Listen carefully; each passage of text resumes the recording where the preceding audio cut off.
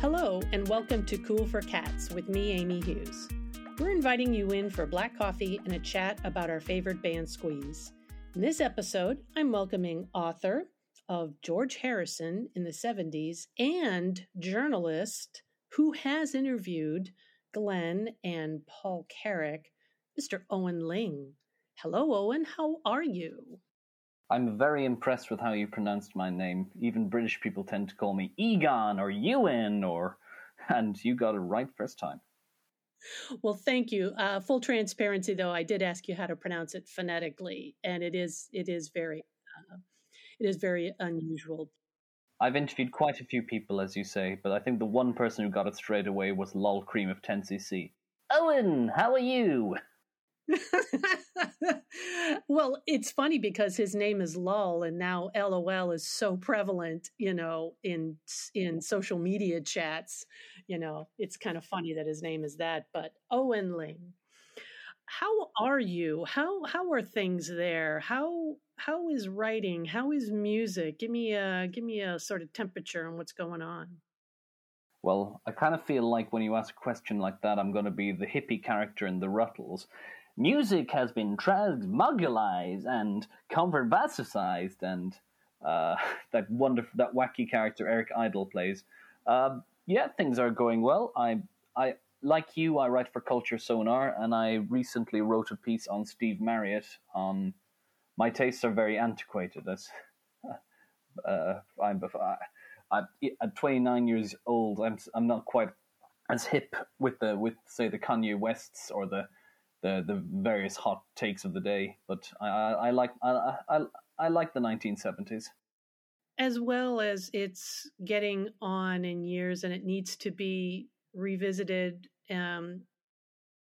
constantly, as it were, because obviously Steve Marriott was a force to be reckoned with, and granted, it gave us Peter Frampton, to say the least, but I remember getting involved with the music of the Small Faces. It's like how music begats. You tend to start to go backwards. You're like, oh, Rod Stewart, which then means the Faces, which then means the Small Faces, and yes. You discover, how influential, especially musicians such as Steve, who are no longer here, and we talk about. Obviously, a lot of musicians. I was just talking with a friend of mine, and I remembered, going to see Jeff Buckley back in the 90s, and a lot of legacy artists like Keith Relf, and people like that. So, the one person that we can talk about, though, that is still around, that is just absolutely vocally amazing right now, is Paul Carrack. So you have had the good pleasure to speak with Mr. Carrack. Just off the top of your head, can you give me kind of like a sort of introduction to your avenue for Squeeze? That's okay, yes. I think my introduction was actually through Mike and the Mechanics, because I enjoyed Mike and the Mechanics when I was about 16, 17. I remember being on I was on a holiday with my family, my parents in Italy when I was 16, and that's when I heard Over Your Shoulder for the first time, Over My Shoulder for the first time, and did some research on that, and I got to enjoy Mike and the Mechanics. Strangely enough, I actually tended to gravitate more towards the Paul Young songs than the Paul Carrack songs, although don't tell him I said that. Songs like All I Need Is a Miracle or Beggar on a Beach of Gold. And I think it was through that when I did some research on Paul Carrack, I got to hear about some of the other bands he was in. And then I realized, if he sang for the band that had the big hit with Up the Junction, because it's played everywhere in Ireland. You could literally go into a cafe and it's ba-da-da-da-da, ba-da-da-da-da-da. It's as commonplace to say the EastEnders theme. And once I did some more research on Squeeze, I discovered songs like Cool for Cats and Tempted, which it probably is the best Squeeze song, if we're honest. I would say that a lot of people do gravitate towards Tempted, and it's a mixed bag because, of course, the fact that Paul sings it and it stood out the most. And yet in the canon of superficial squeezedom, people don't realize that they can go back and hear things like Cool for Cats and Up the Junction. I mean, that's just my opinion, because Chris mentioned it, several times. I think he mentioned it once in his autobiography where, hey, I'm in Squeeze, but I didn't sing Tempted. What's your perception at your age as how Tempted is viewed in the Squeeze canon? That's an excellent question. I would actually say it's probably the Squeeze song that most people know about, but wouldn't know that it's a Squeeze song. I mean, Cool for Cats, everyone knows that's a Squeeze song. Up the Junction, everyone knows that's a Squeeze song. But Tempted is the one that is a song that has become such a soul standard, and then people may be surprised to say, "Oh, it's by that band," because it's so singular. It's so out of place. I mean, I'm sure lots of people would know that 10cc had songs like Life is a Minestrone and Dreadlock Holiday, but then I'm Not in Love, which is probably arguably their greatest track. It's so outside of that canon that you might not connect that it's with that band, if that makes sense. No, it does, because I'm a sort of a musicologist, I could understand that, because maybe I would come into I'm Not in Love and not realize it was 10cc, but then go and do some research, and find that out.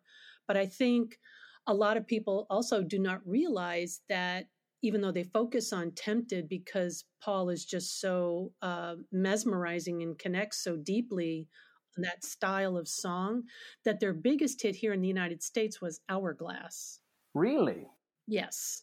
Tempted benefited due to the fact that the video was played so much on MTV at the time. MTV started in the summer of 1981. There weren't many videos to be had, so to speak, that were crafted, with that mindset. So Tempted was available, and Tempted got played like crazy. Well, as it should. And I was also curious as to the fact that with Paul, he is, and let me know your opinion here, he's a journeyman. I mean, he was a journeyman before Squeeze. So did that also kind of help his reputation? That's very interesting.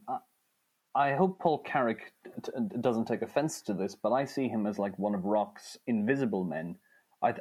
There's this story about how he's going to work with Roger Waters of Pink Floyd on the Wall performance in Berlin in 1990, but of course he has to sing behind the wall. So you hear these incredible vocals, but you can't see him. And in a sense, when you think about the fact that he's sung for Squeeze, he's sung for Mike and the Mechanics, there's another band, he sang a song called How Long, but the band escapes me right now, that he's sung all these great songs, but people don't realize it's him. Well, okay, so the band that he sang for is Ace. That's it.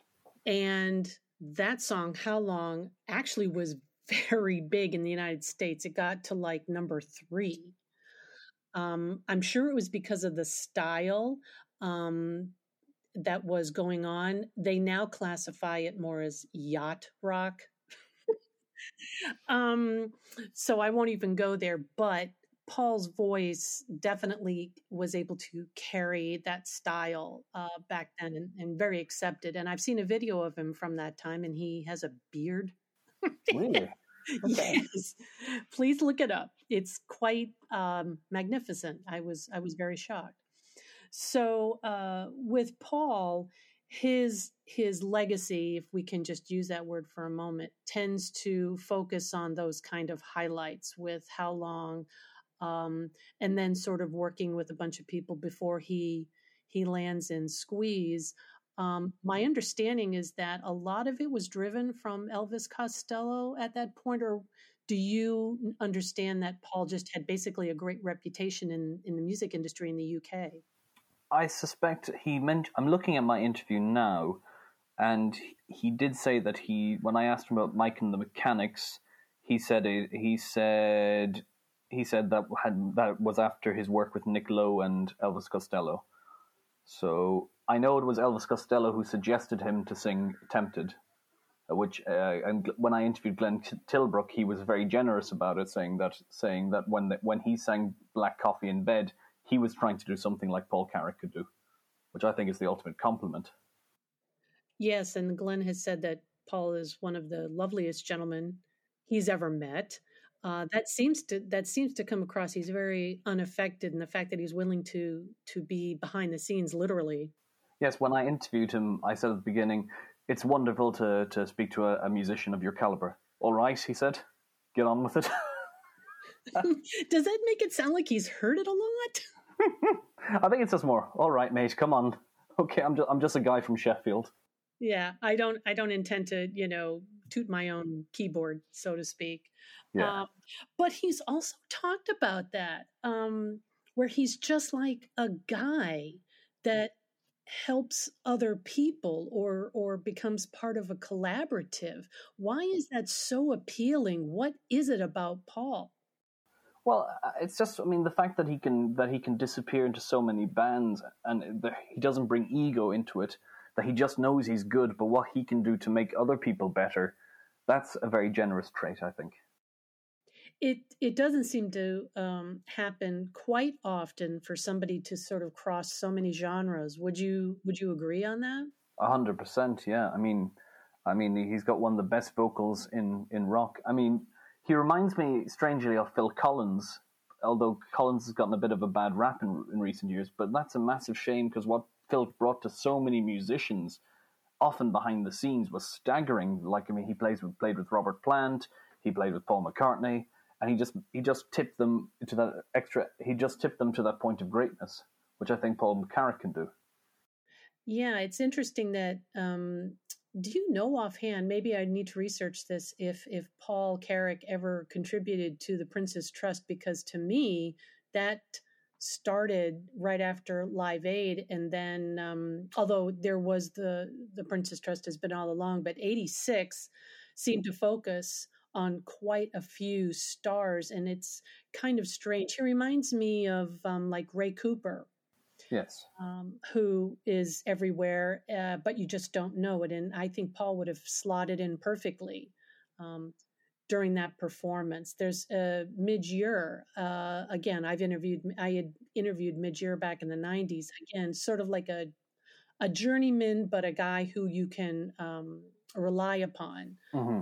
for the background stuff. But in regards to Paul Carrack, so he comes in and he does all this work with Squeeze visually and musically, and then that's that. What's your viewpoint about the one album for East Side Story, the collection of work that he did on that? I think the East Side Story album might be the finest Squeeze album. I think didn't Elvis Costello produce that one?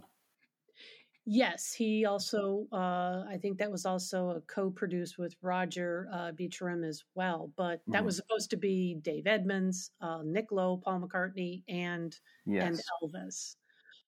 Just give me a second. I'm going to get my interview with Glenn Tilbrook up, and because I think Glenn Tilbrook mentioned that in the interview I did with him. For those who want to know, both interviews are on Penny Black, which is a British website, and I'm looking at it now. And he said, yes, he does mention that in the interview. It was supposed to be all of them, and it was actually the sort of brain trust of Jake Riviera, who was Elvis's manager, who came in and kind of threw that out there. But it didn't work out because Paul McCartney went to do Tug of War. Mm-hmm. Um, Nick Lowe, they just kind of wanted to drink with him, and it wasn't very productive. Yes. They got In Quintessence from Dave Edmunds, and then they went and did everything else with Elvis. My understanding is that basically he whipped him into shape. Would you say? Well, that's just Elvis Costello that he can whip people into shape. I mean, he gets a great album out of the Pogues. It's an anarchic album, but it's in such a controlled environment. And it seemed like that's what they needed at that point, rather than sort of going off the rails which, everything was kind of loose, you focus on the instrumentation. Just for me, Paul Carrack's work in Piccadilly is phenomenal. Yeah, no, I'm a massive Elvis Costello fan.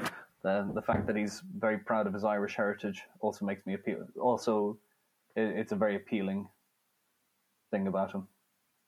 Yeah, and like I said, I was just mentioning how things started to stand out a little bit more because Paul's style um, accentuates. It's not as sort of razzmatazz as Jules Holland's work, and I think that tended to show a lot in East Side Story as well. And then his voice just manages to stay true. Even when he came back and worked with them for Some Fantastic Place, you hear that "Loving You Tonight."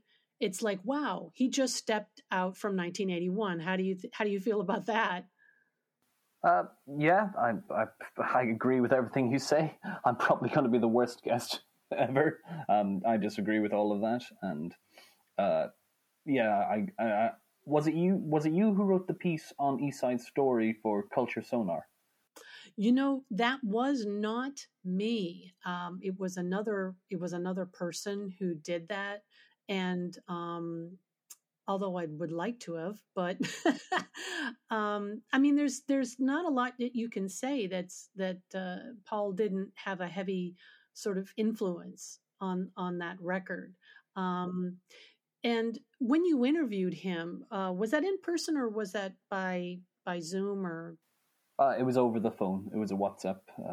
It wasn't visual. It was just done over the phone. And how did you feel like when you were? Is he a guy that tends to look upon his past as, hey, this is where it got me? What was your kind of like feeling when you were talking with him? Actually, he seemed to suggest that he was quite philosophical about it. He when I complimented him on some of his achievements, he just said, "Yeah, but they're all like 30 years old, all those songs." And he says, "What about new music? Why?" And he, like a lot of artists, he was more interested in what he was doing in the present than what he was doing in the past, which is a very life affirming trait. Because he continues to perform. Mm-hmm. He's got like a sort of now a swing soul big band sound to it. Yeah, he's got a.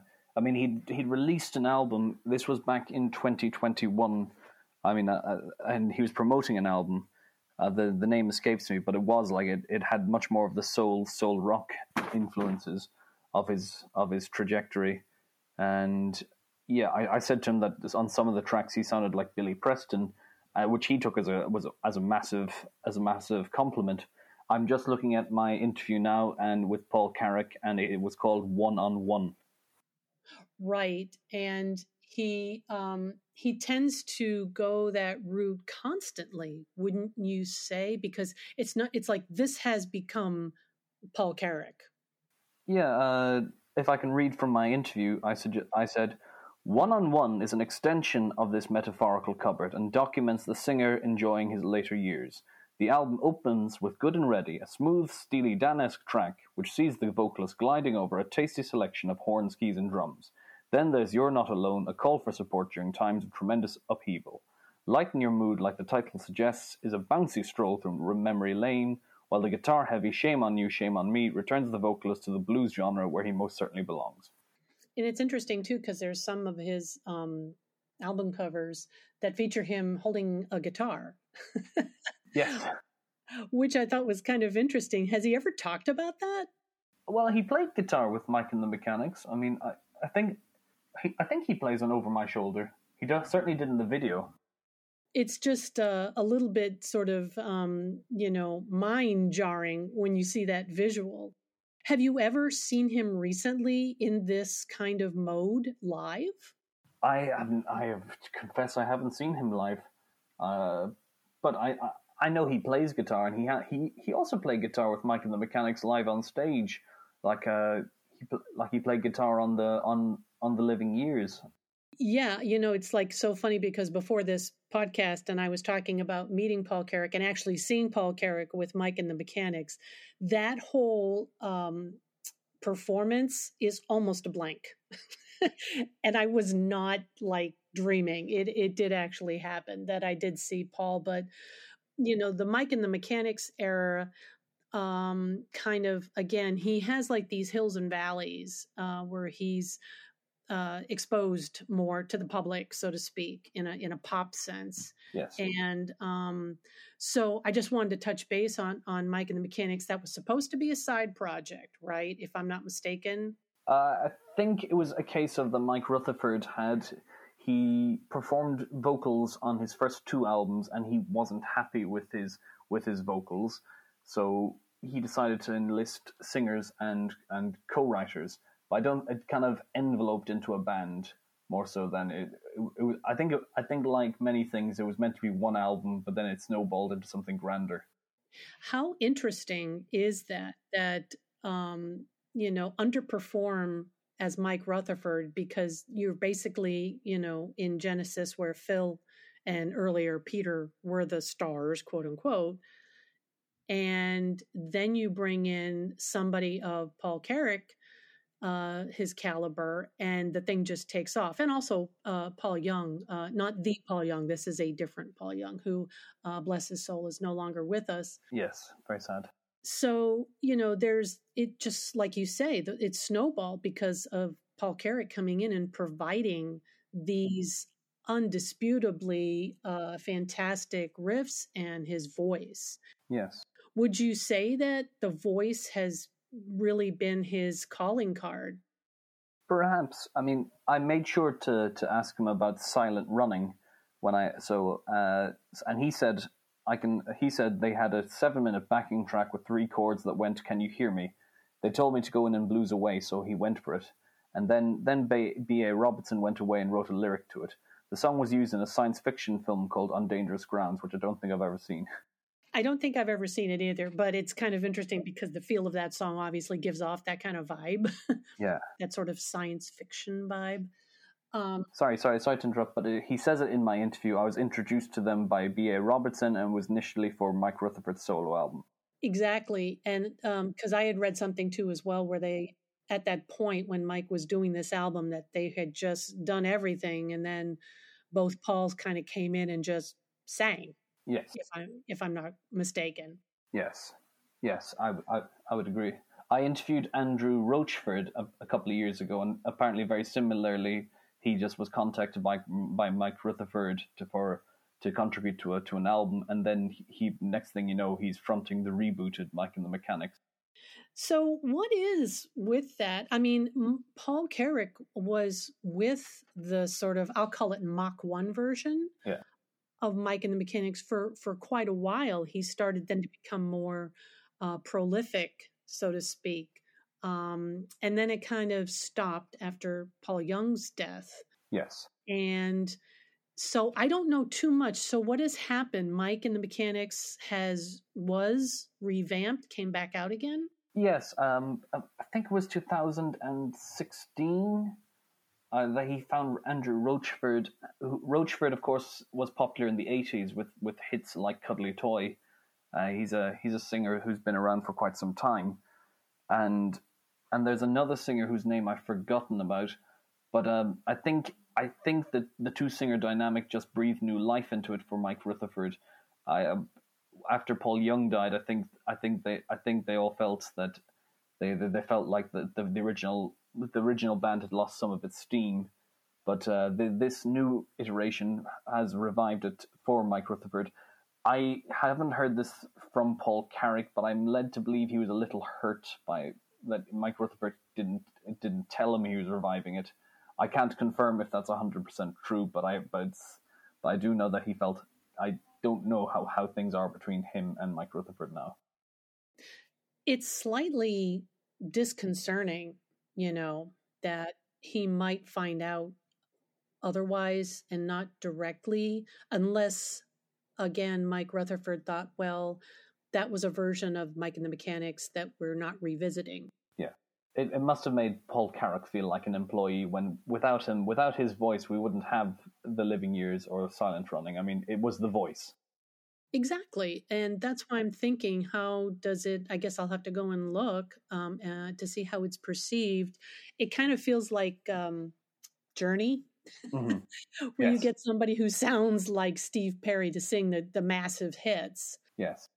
And one of those people singing is not Mike Rutherford. And I don't mean to be facetious about it. Truly, obviously, Paul Carrack has contributed so much to that band that I could understand, the reasoning behind not being called back, so to speak. And the other interesting thing is that it seems like Paul Carrack moves very fluidly through so many different genres, especially like you said, where he kind of lives within this pub rock style, which I don't know. People have described that for how long? Do you understand that? I think it's pub rock in that it gets people singing in a pub. I think that's just the literal definition of pub rock. If people can sing along to a song with a pint in their hand, then it's pub rock. Because that does not seem right to me. But again, I understand the history back at that time about what was going on and the bands that were supporting that label. But I can understand also here in the United States with Paul and How Long. See, that fit into the sort of FM genre. Mm-hmm. Where there was long play. Finally, it wasn't focused on the singles, so to speak. And although that was the single that Paul sang on, and then he moves to Roxy Music. Yes. I mean, that was like a revelation. He plays on Roxy Music. What are your thoughts on that? Yeah, I mean, I think he did it for the money, basically. I mean, they clearly liked his keyboard playing. I think actually weirdly, when I interviewed him, he seemed down on his keyboard playing. Like he almost thought, "Why is Eric Clapton hiring me?" I mean, I know Clapton has become somewhat of a controversial figure in recent years due to his anti-vaccine policies and some of the comments he made in the 1970s. But I mean, if Clapton wants you in his band, he recognizes you're a talented musician. So clearly, if he wants you to replace Billy Preston, I mean, that shows that you're a precocious musician. And you have a history which is undeniable, especially with somebody like Paul. Like you say, he just kind of slots in. Yes. And this whole situation with Roger Waters singing literally from behind a wall Mm-hmm. is just. I mean, that sounds kind of typical. It's almost like it leads into Mike and the Mechanics. How would you view it that way? Well, I mean, he'd already performed with Mike and the Mechanics by that point.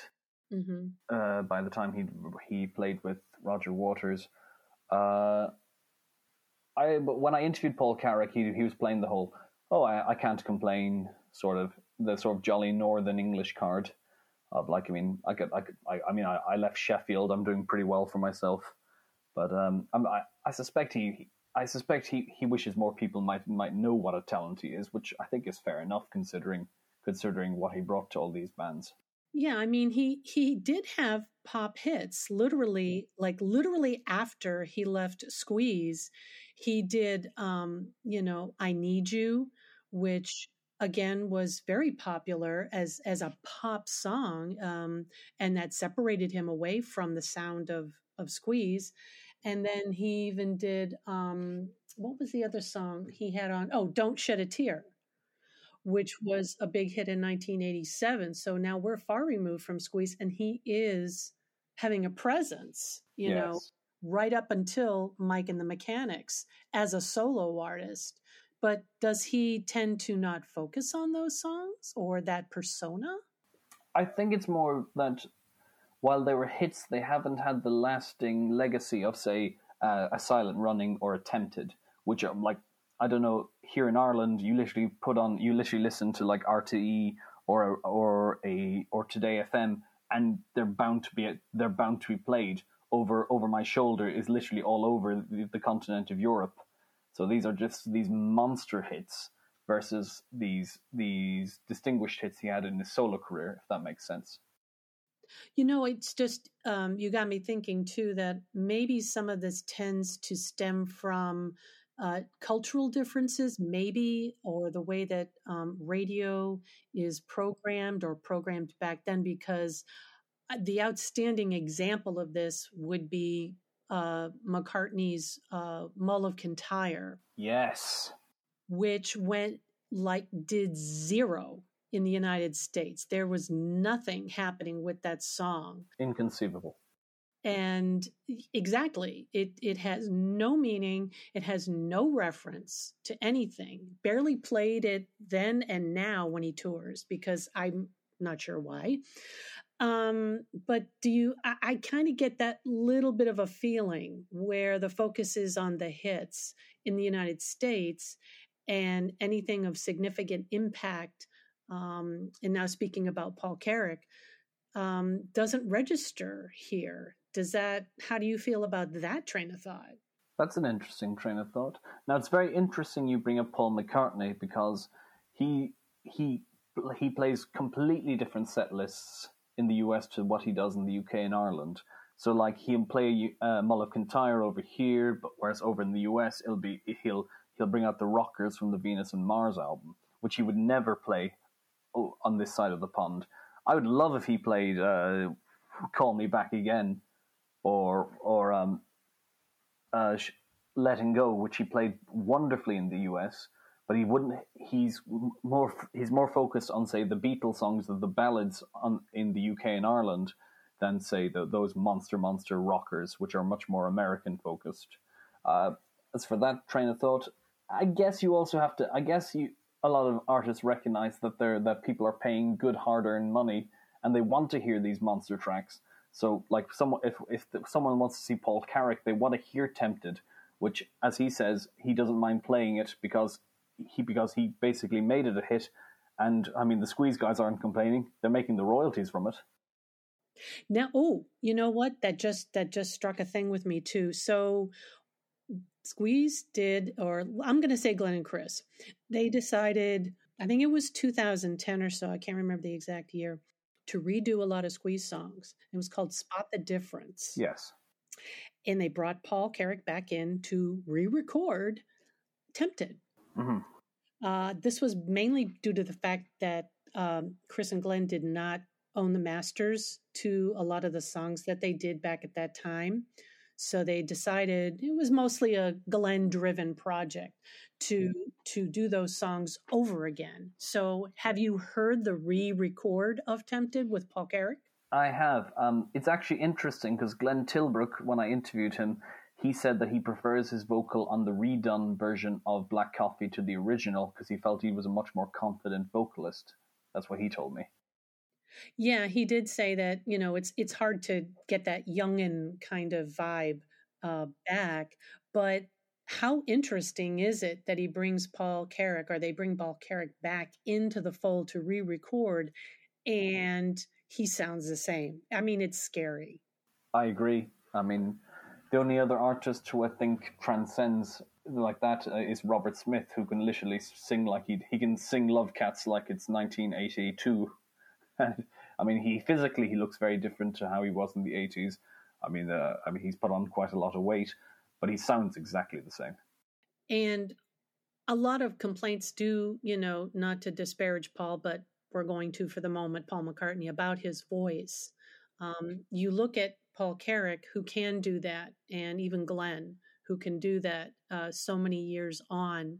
And that's unfortunately what people would like to hear. Like you said, they want to hear what they heard 40 years ago, and that Yes. person is not that age anymore. Yes. And I'm not sure. A lot of people have speculated why Paul McCartney sounds the way he does, that he can't reach the lines that he does. However, somebody did do an AI-generated version of him singing a song from Egypt Station. Yes. Which was a mind blow. It was like tug of war era Paul singing Egypt Station era. Yes. And so I don't know, are we blessed to have Paul Carrack being able to, come back in and do what he did? I don't know. That's interesting. I personally quite like the fact that we have different eras of Paul. I mean, okay, let's call it Old Man McCartney. I think Old Man McCartney voice is perfect for the Women and Wives track, which was on his most recent album, McCartney 3. That it's about him looking at all the blessings he has, all his grandchildren, the women who have influenced him. I don't think Paul McCartney in 1982 could have sung it as well, with this kind of slightly lilting thing there and then there. That's very good. Thank you. I did my Paul McCartney for Stuart Copeland. He told me that Rusty Anderson, he was in his band, and I was like, all right, Stuart, you can have him, but then he's mine. And Stuart said, that was a very good Macca. It is. It comes across quite good, and you're just doing it right off the cuff, which is lovely. But let's kind of delve into a little bit of this legacy, because there seems to be a tendency for people like Paul Carrack and Paul McCartney a couple of years ago, and even Rod Stewart. They start to mine songs from the 40s. Yeah. The sort of the swing era, and what holds such a sway for people like that? Is it the vocal approach? It could be. It could also just, it's probably paying tribute to the records that were being played in the 1940s and 50s when they were young. So, I mean, it could be them coming full circle.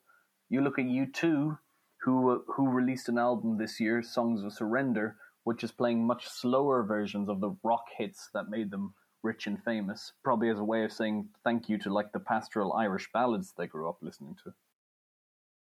It's almost like you couldn't imagine that happening.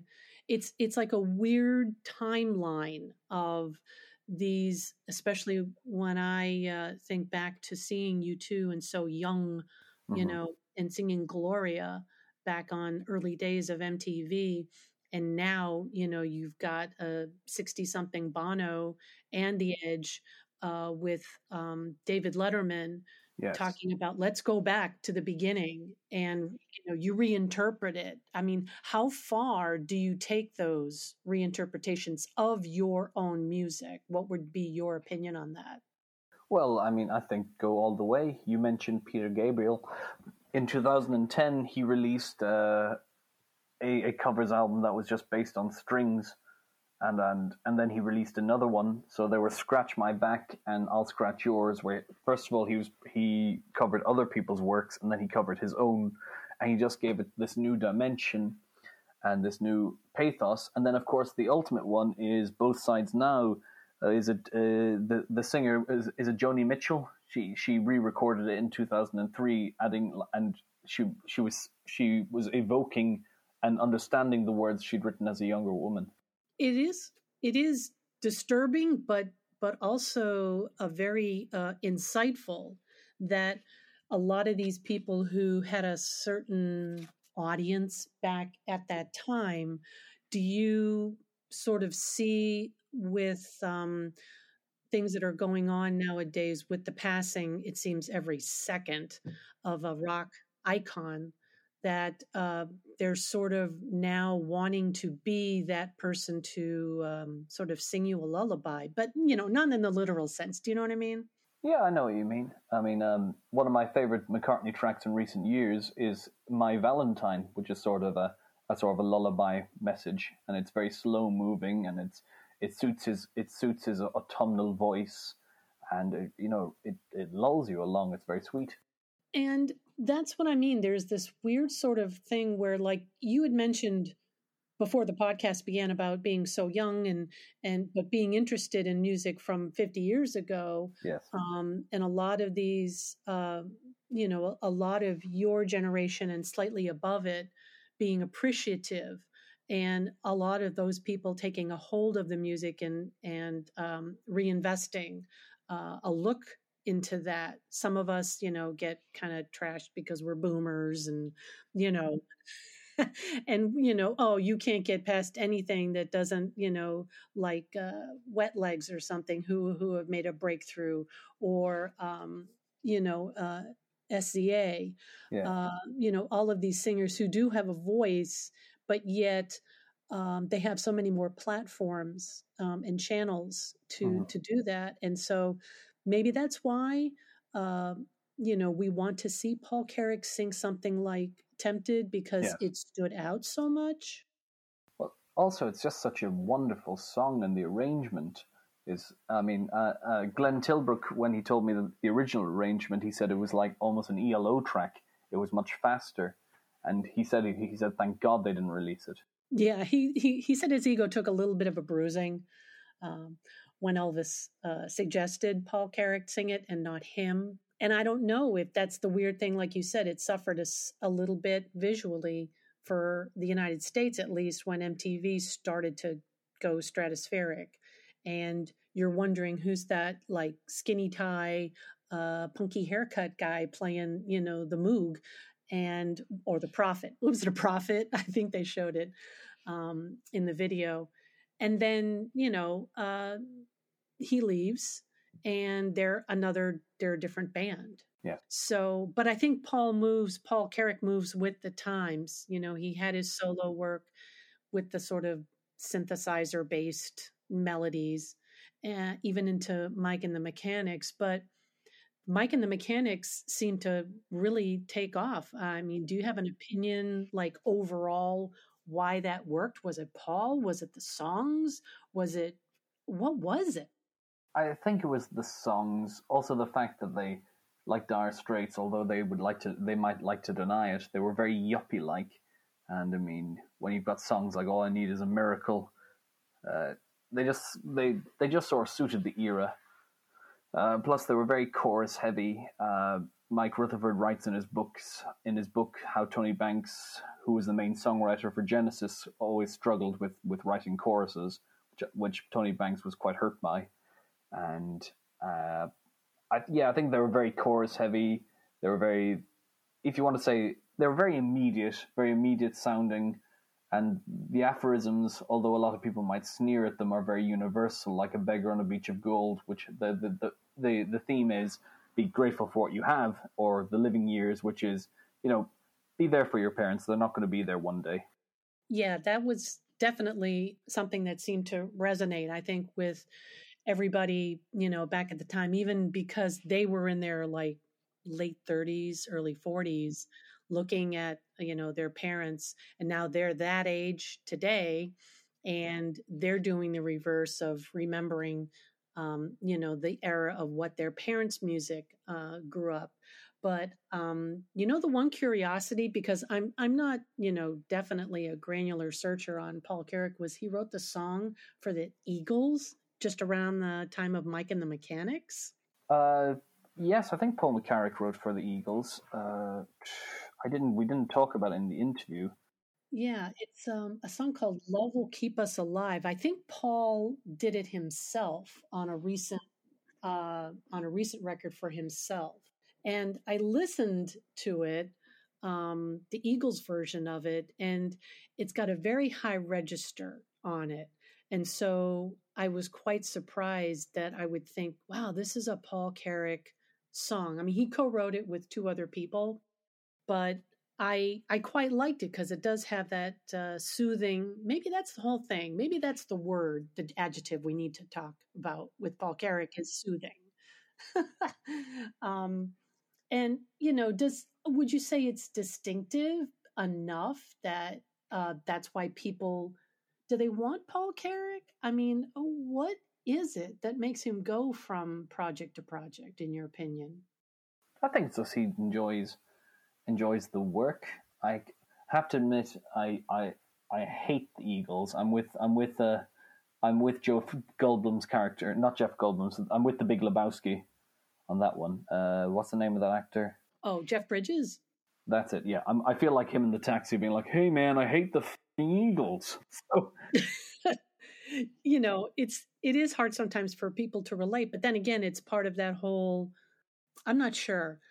Let me say this about the Eagles, and then I'll get back to Paul Carrack for a minute. I've watched live videos, and they're just not theatrical. The songs are very expansive. so to speak, and sort of comfy. That's a word. They're very comforting, which Paul Carrack is also, but he's got this sort of anthem quality, especially. Maybe that's why, he can do such a spectacular work on such a big thing like The Wall. Maybe that's where it stems from. Well, they also the Eagles covered one of his tracks on the Long Road Out of Eden album. I don't want to hear anymore that they played. Is that something that we also tend to forget too? Is how much lyrically he has contributed to songs because we're just so focused on his voice? Quite possibly. I mean, he mentioned to me that he effectively came up with the vocal melody for Silent Running, but B.A. Robertson wrote most of the lyrics on that one. Who's B.A. Robertson is an accomplished writer, and also, you don't tend to think of him in sort of in that way, and hooking up with people and doing work like that, like working with Roxy Music, or you tend to think more keyboard work. I mean, I even found out he did work on the Smiths' debut album. I mean, come on. What is that? Is that what happened there? That's incredible. I did not know that. And I thought I knew quite a lot about the Smiths. I actually bumped into Morrissey recently in Dublin. It was actually 2 days before Andy Rourke died, which was very sad. Did Morrissey have anything to say when you bumped into him? No, the man who was with him, maybe his real life partner, basically told me to go away. I will tell you that I also bumped into Morrissey. Really?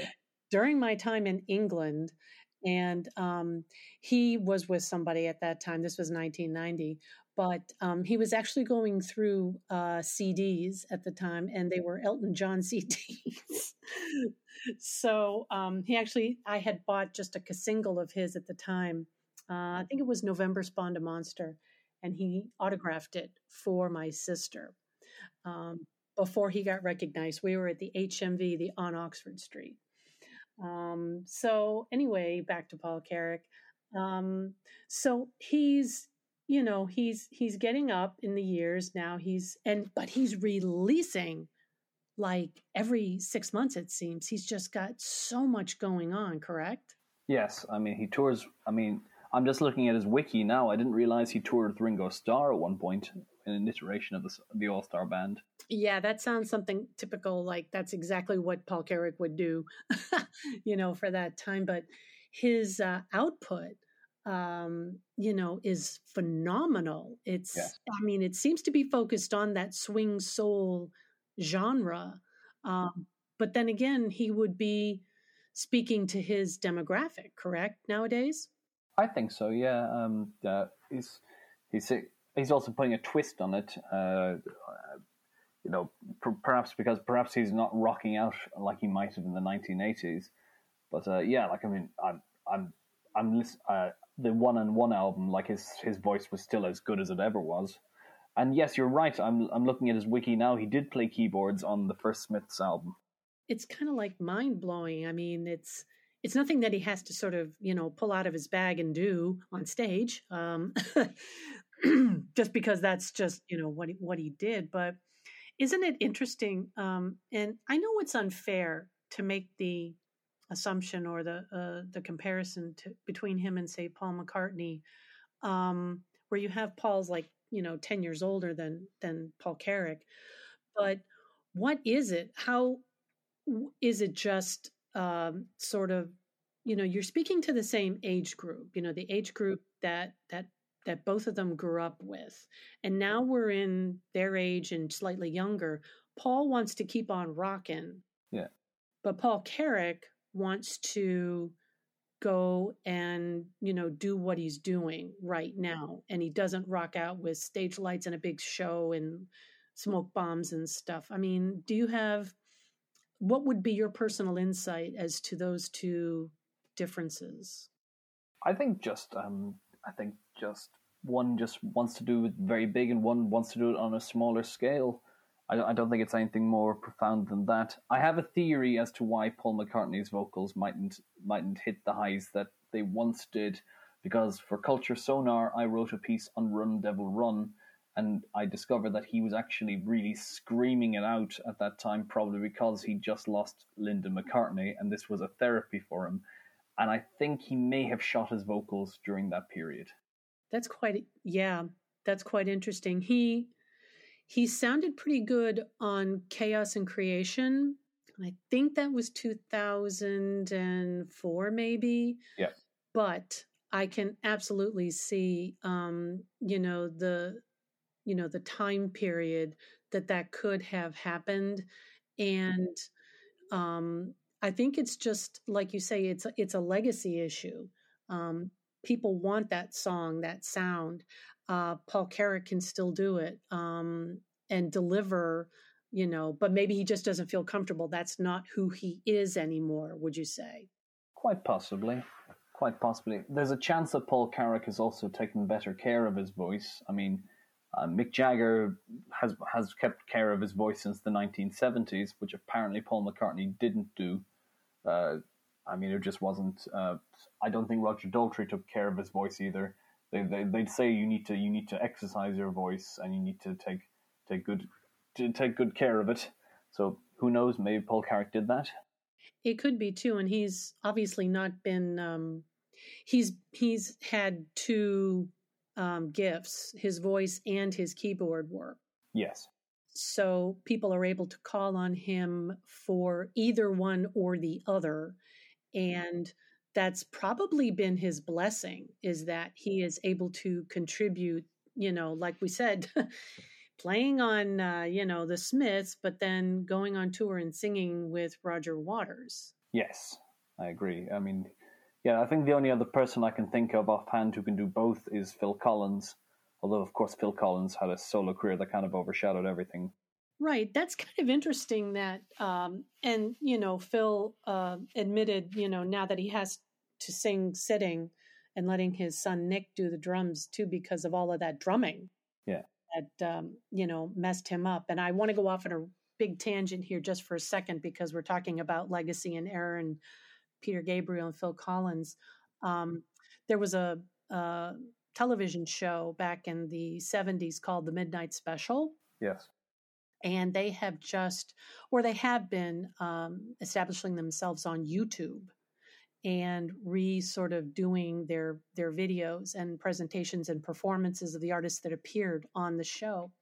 And one that had a real big mind blow was a performance of Genesis. And watching that kind of was just like incredible. A lot of people were commenting and saying that they couldn't believe they were finally seeing it. I think this was from 1971.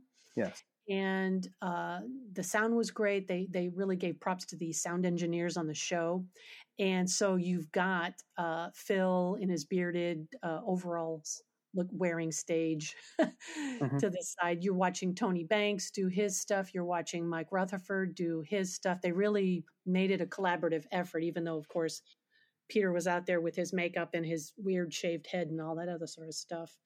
So we're blessed that there are people that are going back and sort of with AI technology, like they did with Get Back, with Peter Jackson doing Get Back, that they're able to sort of revisit, a time where, not a lot of people nowadays were appreciative.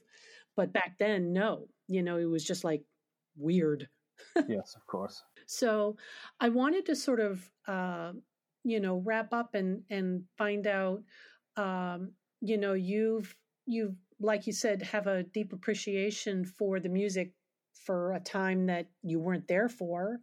And do you find that that's prevalent a lot? Do you have a lot of discussions with fellow writers or appreciators that are your age, that are getting back to the earlier times, and not just focusing exclusively on the Beatles, but I'm talking about that era? Yeah, I mean, there's a guy called Ethan Alexanian. I appeared on his podcast. I mean, he's about 10 years younger than me, and he can tell you, like, he told me who played the harmonica on a British show called the Grey Stop Whistles Show, and his knowledge is probably puts puts mine to shame. I mean, I turned to him before I did an interview with Keith West. And so you feel that there is just you just sort of like discover these people, like because of the fact that they're just tuned into the style or the genre from that era. Yeah, I think I also in the UK, Cherry Red Records are doing great work, like reviving all these albums. Like they did a reissue of Mike McCartney's McGear album 4 or 5 years ago, which was fantastic.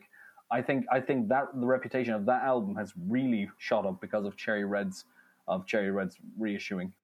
And they also figured out that a lot of people said, well, that was like, the pre-Venus and Mars kind of, lineup, because I think Jimmy McCulloch played on that. He did?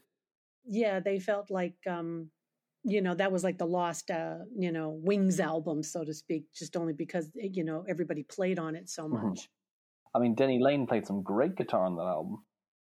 Yeah, we always discover like these sort of lost gems, things that we couldn't see or hear, which is why I think a lot of people went, insane with the Genesis clip, because bands were performing this stuff back then, and there wasn't a deep understanding, of why Peter Gabriel looked and acted the way he did, or again with Squeeze, the hard to categorize bands from the 80s.